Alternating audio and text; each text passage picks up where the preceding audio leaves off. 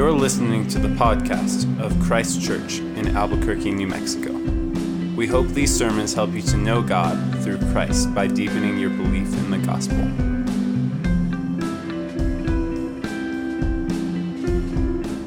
This evening's scripture reading comes from 1 Timothy chapter 1, verses 8 through 11. Now we know that the law is good if one uses it lawfully, understanding this, that the law is not laid down for the just, but for the lawless and disobedient, for the ungodly and sinners, for the unholy and profane, for those who strike their fathers and mothers, for murderers, the sexually immoral, men who practice homosexuality, enslavers, liars, perjurers, and whatever else is contrary to sound doctrine, in accordance with the gospel of the glory of the blessed God with which I have been entrusted. This is the word of the Lord. Our Father, we pray that you would indeed now speak, that you would speak clearly through the preaching of your word, and that we might hear it. We pray that you would fill your church and fill the world with your glory, we pray. In Christ's name, amen. You may be seated.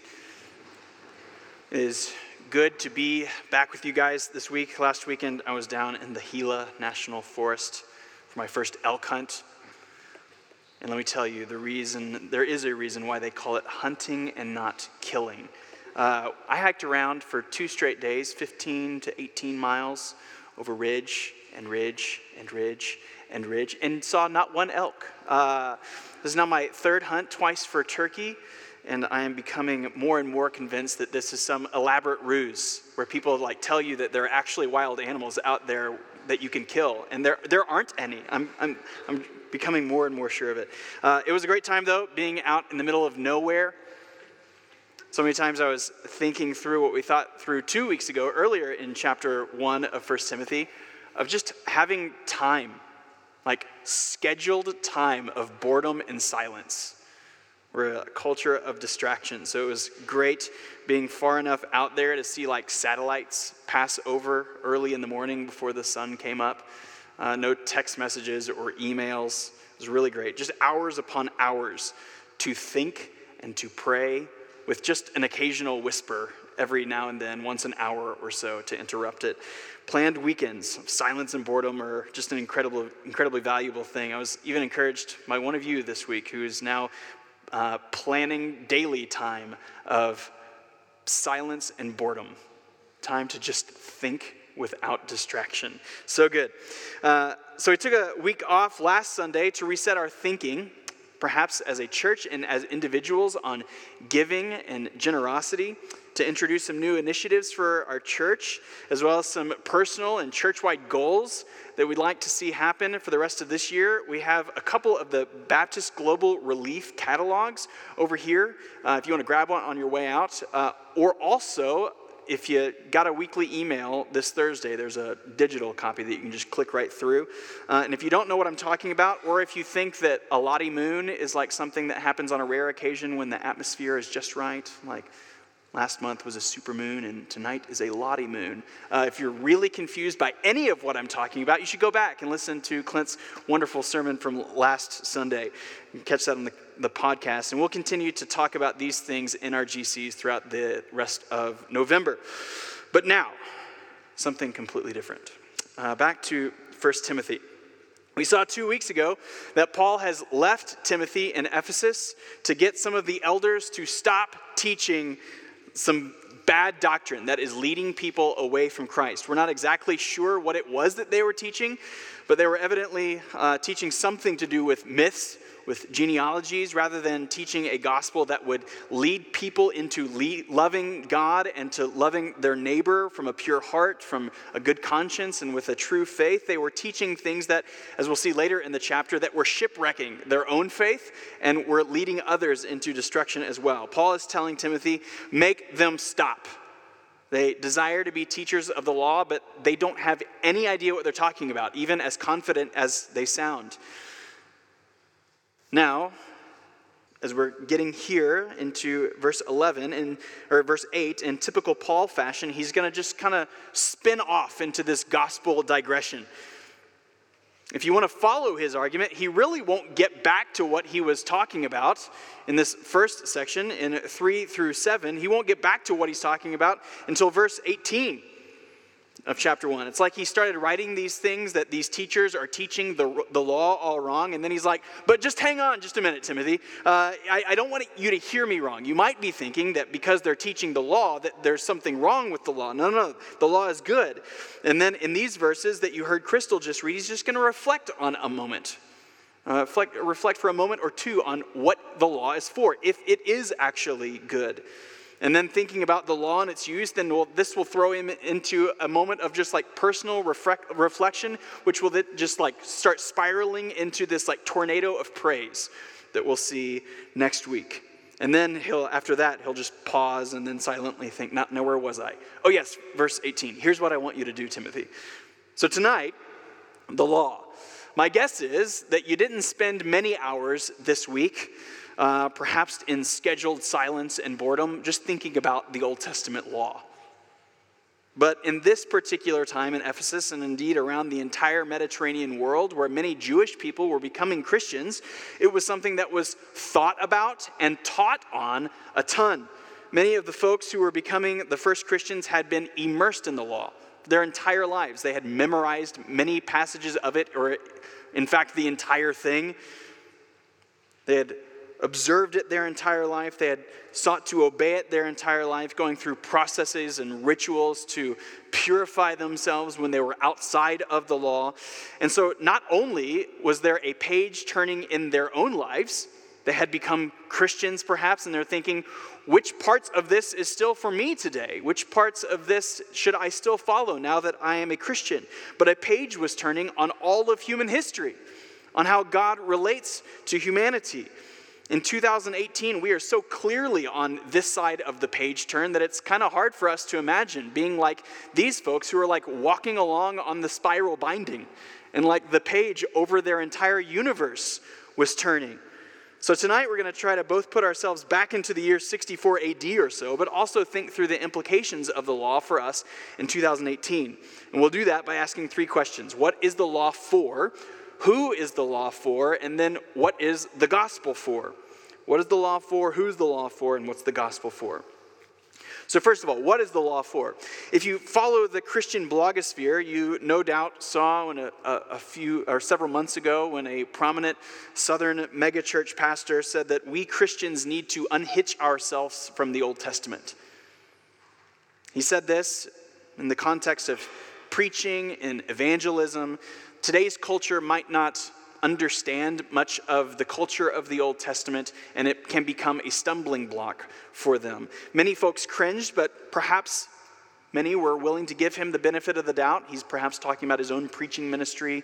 But in his new book, Fears Became Reality, when he suggests that the old covenant of the law is really about hate, and the new covenant is about love. That the Old Testament is about holiness, but the new is a better thing. It's about love. The law of Moses is bad, and the law of Christ is good, he teaches. In fact, he writes in his new book, the Ten Commandments have no authority over you. None. To be clear, thou shalt not obey the Ten Commandments, he writes.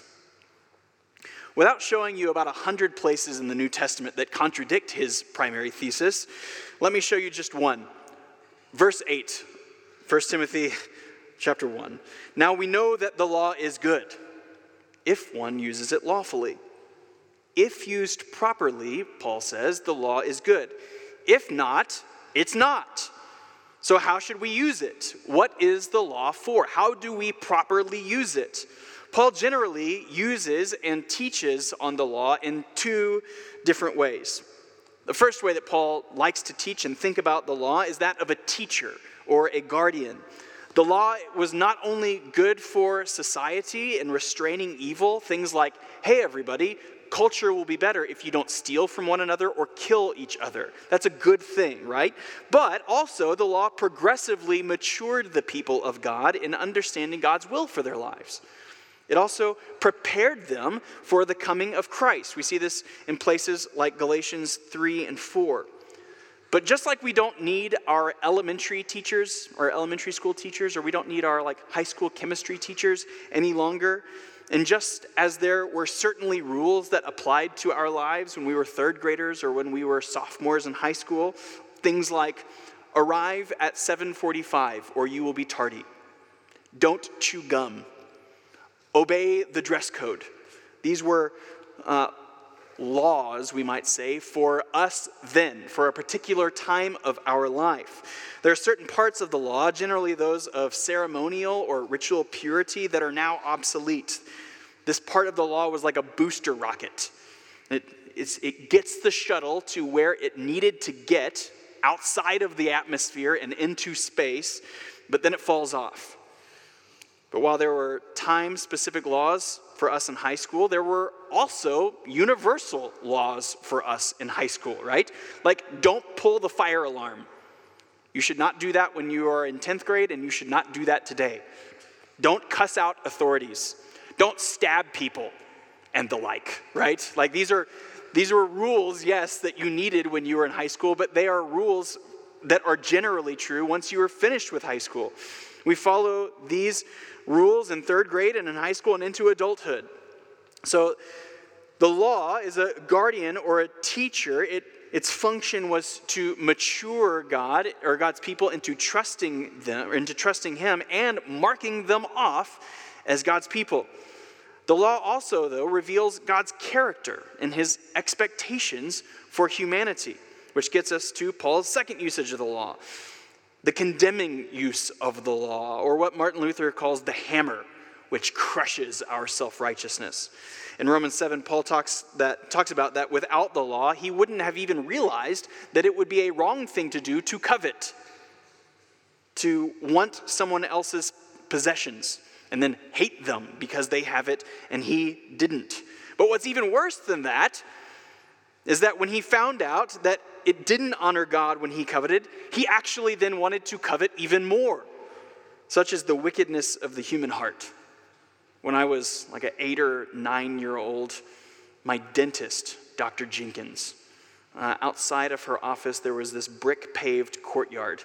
And the very first time I went, like 8 or 9 year old, we walked out, my sisters and my mother were walking ahead of me, and I saw that maybe out of every 10 bricks, there was a clearly stamped imprint in the bricks that said, "No spitting."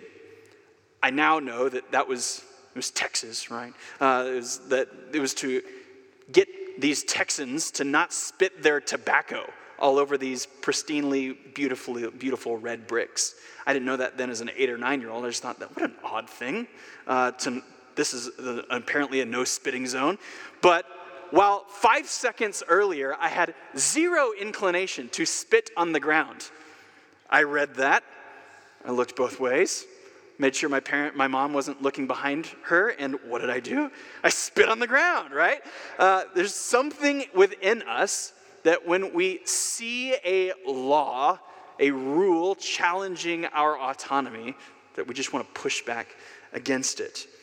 Wretched man that I am, as an 8-year-old, to spit on the ground.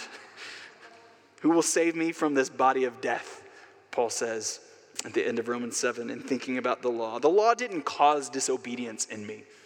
This rule on a brick did not cause me to be disobedient, but it revealed the death that was already there.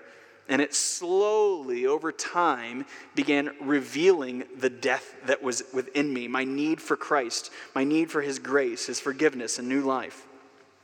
We all have expectations for ourselves, moral expectations. We have expectations that we imprint onto others, social and cultural expectations. And it's kind of crazy that when we see a kind of failing in someone else, that we very quickly condemn them. What a terrible person that was. Whereas when we do the exact same thing, we make all kinds of excuses why it was justifiable in that moment. If you don't believe me, just think about any time you're driving and you get really angry when someone does something that you think is morally offensive to you, and you honk at them and you perhaps even shake your fist and you cuss at them, perhaps even in your heart. And then when you do the exact same thing to them, you get really angry when they get angry at you. When they honk at you, you're like, come on, man. Like, I'm just driving here, right? The law comes to even the playing field, to show us our failing, to show us our need, that we're not even meeting our own expectations for ourselves, much less God's. The law comes to burden us with a heavy weight, to make life very difficult, so that we might look for and find the one to relieve us of the weight. So there are proper uses of the law as long as we are using it and thinking through it properly. It's certainly not bad. It's certainly not wicked. It is not teaching people to hate. And it is certainly not something that Moses and others were mistaken about in thinking that it was God's will for their life. It was God's will for their life. But it is not necessarily God's will for our life in its fullness today. To apply the fullness of the them-then laws to us today is to now misunderstand the law's purpose. Jesus fulfilled in himself the ceremonial and ritual aspects of the law. So as rhetorically awesome as it was in that West Wing episode, if you've seen it, as President Bartlett called out some Christian hypocrites for affirming some binding effects of the law in their lives today while having no problem playing catch with a pigskin football. This was just a really basic misunderstanding of what the law is for. It has performed a function in its time. But now that we are through the atmosphere into space, the rocket booster has fulfilled its purpose, which is why circumcision and eating pork and shrimp and all of you heathens out there wearing your Polyblend t-shirts are actually okay, right? The rocket booster has fallen off. We're not exactly sure what the Ephesian elders were teaching or how they were misusing the law here, but evidently Paul is confronting their improper use. The law is not bad as long as you're using it rightly. So what is the law for? It is for teaching us. It is even for condemning us.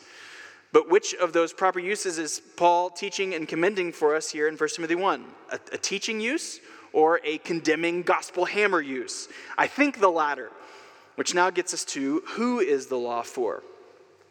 Who is the law for? In a word, everyone. All of us. If you've read through the rest of this letter, you know that 1 Timothy 2:4 is coming, that God desires all people to be saved and to come to the knowledge of the truth. And so the law is given to convict and expose our spiritual death, that all people have the same need for life. So in verse 8, he says, "Now we know that the law is good if one uses it lawfully, understanding this, that the law is not laid down for the just, but for the lawless and disobedient, for the ungodly and sinners, for the unholy and profane, for those who strike their fathers and mothers, for murderers, the sexually immoral, men who practice homosexuality, enslavers, liars, perjurers, and whatever else is contrary to sound doctrine." One reason I know that Paul himself would disagree with this pastor who said that the law and the Ten Commandments are a bad thing is because in Ephesians 6, Paul directly quotes the fifth commandment of honoring your father and mother. But I hope to show you here that Paul is walking through the Ten Commandments in what we just read. A little less clearly here in our passage, but Paul quickly perhaps sums up the first through fourth commandments, and then he gives extreme examples of commandments 5 through 9. Let's look. Verse 9, he says, "The law is not given for the just, those who live morally upright and perfect lives, but the law is given for the lawless and disobedient, for the ungodly and sinners." In other words, the law is given for those who worship and obey other gods than God. Perhaps those who break the first and second commandments. All of us, certainly the Ephesians who worshiped all kinds of other gods, most notably in that city in Ephesus, the Greek goddess Artemis, her Roman name Diana. We'll think more about her as we go. But just as much us, worshiping and obeying the other gods in our lives of success and approval, of comfort and autonomy, lawlessly, disobediently, sinfully exchanging the right worship of God for the wrong worship of false gods. The law was given for the unholy and profane. Perhaps these are allusions to those who would take the Lord's name in vain, without careful speech, flippantly talking about God as if he's no more than an imaginary figure or a stuffed animal or something. But while these allusions are just that, these are allusions, and therefore a bit more difficult to spot. The next list is not. Let's read through these extreme examples that Paul lays out. We'll come back for some observations. He says, the law is given for those who strike their fathers and mothers, those who break the fifth commandment of not honoring their fathers and mothers. For murderers, those who break the sixth commandment. It's given for the sexually immoral, men who practice homosexuality, those who break the seventh commandment of not committing adultery. The law is given for enslavers, those who break the eighth commandment of not stealing. And it is given for liars and perjurers, those who break the ninth commandment of not bearing false witness. Now, Paul is not sitting up in his second floor church office. He's looking out the window and just watching the sinners walk by and shaking his finger and just begrudging and hating them for all of this terrible sin that he's seeing culture just going to pot in or something like that. No, next week we'll see him say that he was even worse off than any one of the people that he's just described. But in giving extreme examples of every kind of lawbreaker, Paul is saying that the gospel of Christ is for everyone. That the reality that we sang earlier can be comforting, that all of our ways are known to God, that he sees, he cares for us, he loves us in any circumstance. But as Matt said, that this reality can and should also be terrifying at the same time. That for those who are not united by faith in the cross of Christ, that all my ways are known to you, that can be a horrifying reality. That God not only sees every action of mine, but knows every thought. The worst of the worst, and then everything in between. And so the law comes for every kind of lawbreaker, so that every human might come to agree with Paul in Romans 7, where he says in the New Living Translation, he says, I felt fine when I did not understand what the law commanded. But when I learned the truth, I realized I had broken the law and was a sinner, doomed to die. Perhaps Paul is naming specific instances and examples that he knows of in Ephesus. Maybe Timothy knows of people who are punching their mother and father. Perhaps selling people into slavery. Perhaps these were cultural epidemics that he's confronting specifically. Either way, the law ought to come to all of us as a mirror. We've perhaps been walking around thinking that we were this beautiful and respectable person, someone who is worthy for all of culture to emulate. And then the holiness of God, the purity of his character, the comprehensiveness of his love gets thrown up in front of us. And then our worst nightmares are shown to be reality. All of the worst nightmares that we all have, that we didn't wear clothes to school or work today, or our teeth are falling out or something. That is reality when we are confronted with the holiness of God. That we see ourselves not as wonderfully amazing as we thought we were, but we see ourselves for who we are. Lawless and disobedient, ungodly and sinners, unholy and profane, left to ourselves, every single one of us, categorically. And without the mirror, unable to see it. Now, I think we need a moment here on a couple of things on this list that undoubtedly made a few of us cringe. Did Paul really just put people who sleep with someone who is not their same-sex spouse in the same category as a murderer and a human trafficker? That sounds crazy. I think most people would agree that the effects of your sex life would be far less immediately damaging to others than if you murdered or if you enslaved them. And perhaps the larger culture would see little to no damage to others in our sex lives as long as there is mutual consent. Or to put it like I've read and heard many folks object, why would the God of the universe care about what I do with my body and with whom? Well, first of all, for me to assume that God doesn't care about my sex life must mean that he doesn't care about any of my life. Marking my sex life as out of bounds seems to be an arbitrary and strange distinction. That God can have something to say about other parts of my life, but not about that.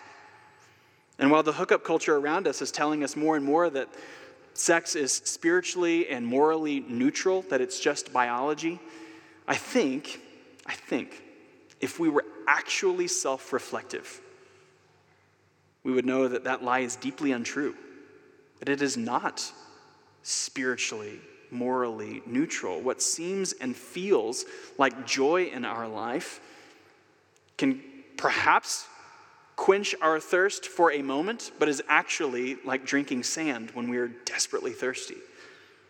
And even after reflection, though, if we still did not know or believe that casual and uncovenanted sex is not God's will for our life, well, God is good to give us the mirror, to show us, as Paul says, that I felt fine when I did not understand what the law commanded. But when I learned the truth that sex outside of a covenanted, lifelong marriage is actually outside of the bounds of what God intends for my life, well, now I found out. Now I realized that I had broken his law, that I'm a sinner, that I am doomed to die. And so it has been the clear and univocal teaching of Scripture, of church history, as well as the global church, that sex is intended for marriage. One male, one female. Or as one 2nd century Greek said about Christians, he observed them and he said, they share a common table but not a common bed. One thing that was markedly distinct about Christians is that they shared everything that they had in common with one another, but not their bodies. Now, as we said when we were in Genesis 2 about a year and a half ago, saying stuff like this 10 years ago wouldn't have been controversial at all, especially coming from a pulpit and preaching about what God says about marriage and our sexuality. But today, what I've just said, what we read Paul say, might sound, and perhaps does sound, to the culture around us as arrogant, as offensive, and even hateful, especially when talking about our neighbors who are attracted to the same sex. Why would we Christians, the culture might ask, ever seek to deny someone of their full humanity? Why would we Christians ever seek to disparage people who are image bearers of God and perhaps never known a time in which that they've not been attracted to someone of the same sex? Now, have Christians, perhaps in great swaths of history, not thought well about sex? Yes. Have Christians minimized other sins? And have just, especially in the last many decades of the Western church, just been okay with divorce? Yes. Have Christians been insensitive, inconsiderate, often bullies and demeaning to our LGBT neighbors? Yes. And we must do better. We must love indiscriminately and completely put away true bigotry, bullying, name-calling, joke-telling. All humans are image bearers and are worthy of dignity and respect. But do all of those realities change the fact that God has revealed himself? That God has revealed his will for the world? Do all of these realities allow us to decide that whatever we want must be true? No. The world tells you today to be true to yourself, that what you feel about yourself is your true self. And to deny that true self is a form of self-hatred. So if you are attracted to people of the same sex, this is a created good. And it must be fostered, it must be cultivated, it must be acted upon. And to do otherwise and to repress such desire is actually hateful to yourself. So the world blames a traditional and supposedly intolerant culture for teenage suicide and depression because of a forced and repressed sexuality. But Sam Albury, himself a Christian man who is attracted to the same sex, but for the sake of Christ remains abstinent, says that the problem isn't with the church or the problem isn't with the Bible. No, the problem, he says, is a culture that says your entire identity and sense of who you are is bound up with fulfilling your sexual desires. You, he says, the world are the ones who have raised the stakes that high so that the moment you don't fulfill your desires, you have nothing left to live for. You are so much more than your sexual desire. You are so much more than your emotions and your feelings. To say otherwise is just an extremely low anthropology. To say that you are nothing more than who you want to sleep with is an incredibly low view of your humanness. You are a human being created in the image of God. Who you are attracted to does not define you as a human being or form the core of your identity. And this is especially true if you are a Christian. Your core identity is that of a son or daughter of God, the same as any other Christian.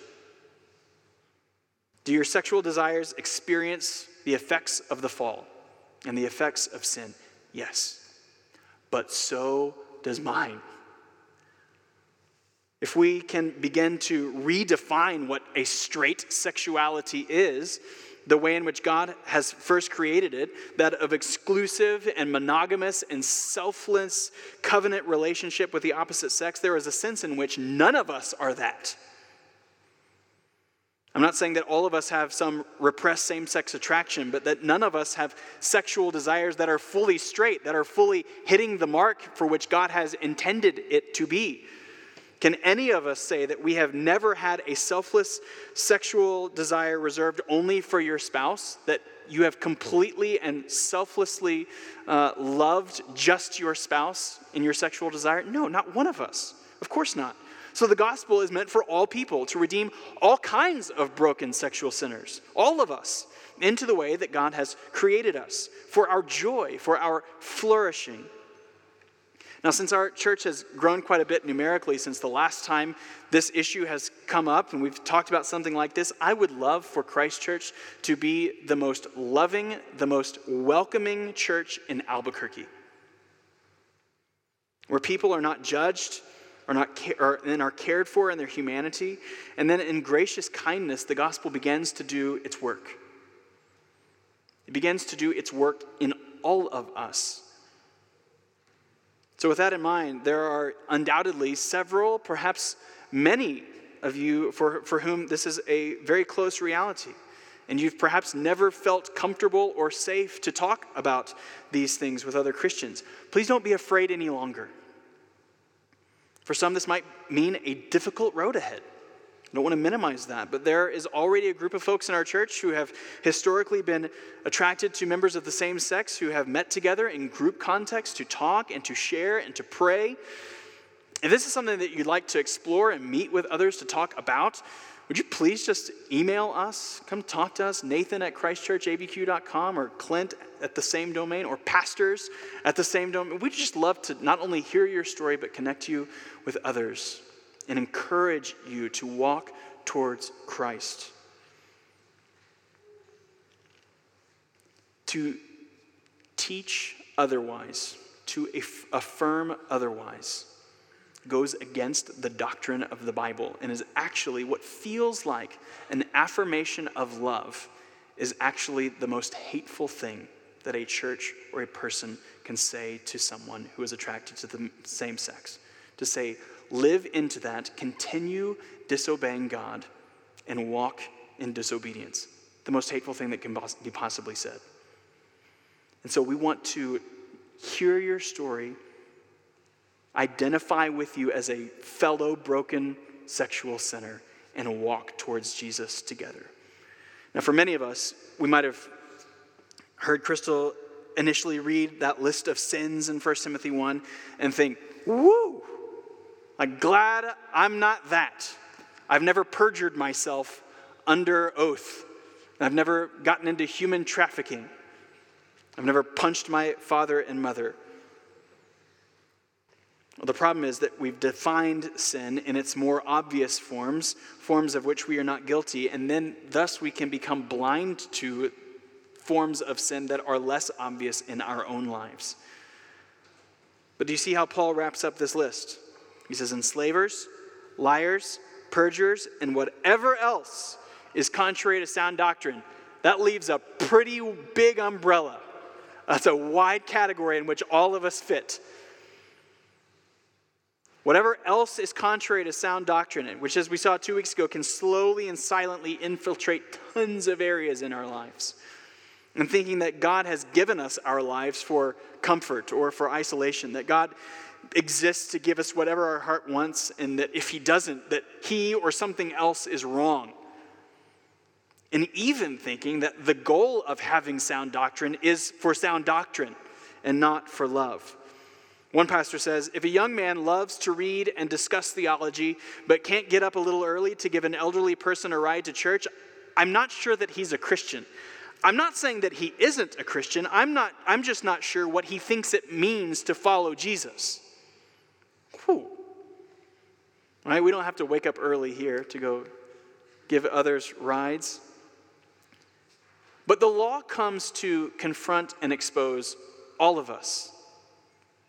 The Bible isn't given to us. Jesus did not come to die so that we might merely study theology and have sound doctrine, but that it does something in us that prompts us to greater love. Love of God, love of neighbor. Passion for God, compassion for neighbor.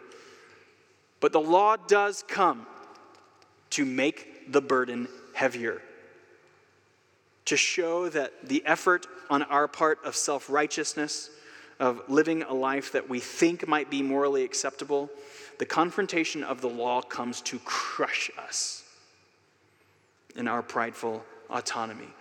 All of us, in extreme forms of law-breaking to minute and tiny forms, the law comes to crush us. So what's the law for? To show us our need for Christ, to expose us, to condemn us. Who is the law for? Everyone. And now finally, what is the gospel for? The law is given for all kinds of sinners. And then in verse 11, Paul says, in accordance with the gospel of the glory of the blessed God with which I have been entrusted. Would you like to see the glory of God? Everyone, would you like to see the glory of God? Look to the cross. It's unbelievable. The gospel and the cross of Christ can do what the law could never do in making sinners right before God. In giving life where there was only death, to take the weight of sin, of failure, of unmet expectations, of shame, and to place that unbearable weight onto Jesus who can bear it. That he might say, it is finished. I will take the weight. You are free. And so the command of Christ is not, all right, everyone, become something. Start acting like you're a Christian and maybe someday I'll accept you. No, the command of Christ is to behold, to look to the cross and see the self-giving love of God, to see his character, to see his moral purity, and to see his love for you. That however deep our sin, however false our worship, however strong our fear and rebellion may go, the mercy of Christ can reach deeper. And so that's why whenever we think about the law, God's moral expectations, either in our own lives or in the lives of others, it ought not to come from loathing or self-righteousness, not from disappointment or hatred, like I'm thinking about how all the ways that I failed God this week and now I'm just spiraling into a self-loathing. But I ought to think about the law and the ways in which I have failed God this week as a stepping stone to the gospel. This is why we so quickly move from our confession of sin each week into the assurance of pardon. That we should dwell and think on these things, but then we ought to know that Jesus has taken the weight and he's carrying it for us. Whenever we think or talk about the law, we must not center our attention there. Our thinking about the law and sin must get us to the glory of God, who has redeemed and forgiven sinners, adopted them into his family. Our sins, they are many, but his mercy is more. Praise the Lord. I can't wait to get to this next paragraph, verses 12 through 17. In many ways, the only reason that Paul has started reflecting on the law here is so that he can just blow up in praise for who God is, for what God has done, so that he can consider Jesus, to the King of the ages, immortal, invisible, the only God, be honor and glory forever and ever. But we'll get there. We'll get there next week. But consider Jesus tonight. For the first time, for the millionth time, look full in his wonderful face. He longs to carry the weight of your sin and your weakness and your shame. No matter what part of life, anywhere in between, as Robert Murray McShane said long ago, for every one look to the self, take 10 looks to Jesus. Let's think about our sin this week. But for every time you do that, take 10 more looks to the glory of Christ, of his death on your behalf, and of his resurrected life that he has now shared with you in faith. Let's look to him now. Our Father, we are thankful that you have given your law to us, that it comes to not only show us your character, your expectations for humanity, but it comes in love to crush us. Left to ourselves, it would be a feeble and futile attempt to walk this life on our own, to work our way into your acceptance. It's impossible. We are too self-worshiping, too self-loving, too others-hating, too God-hating. And so it is good of you to put this weight on our shoulders. Father, we pray perhaps for someone sitting here tonight that you might crush them under the weight of unmet expectation. They might reflect on their life and see how they have not lived a life worthy of love.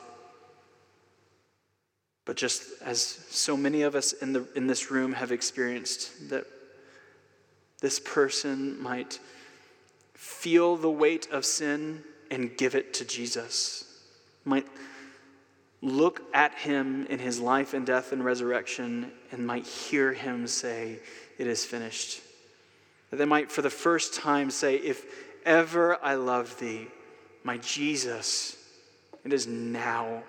Thank you for wearing the thorns on your brow. Thank you for giving me a crown to wear on my brow one day." Father, we are thankful for this letter. We pray that you would continue to shape and fashion us into the likeness of your glory. And we pray these things for Jesus, for his sake, and for our own joy. Amen. We hope you have been encouraged to deeper life in Christ through the preaching of this sermon. For more information about Christ Church, visit www.christchurchabq.com.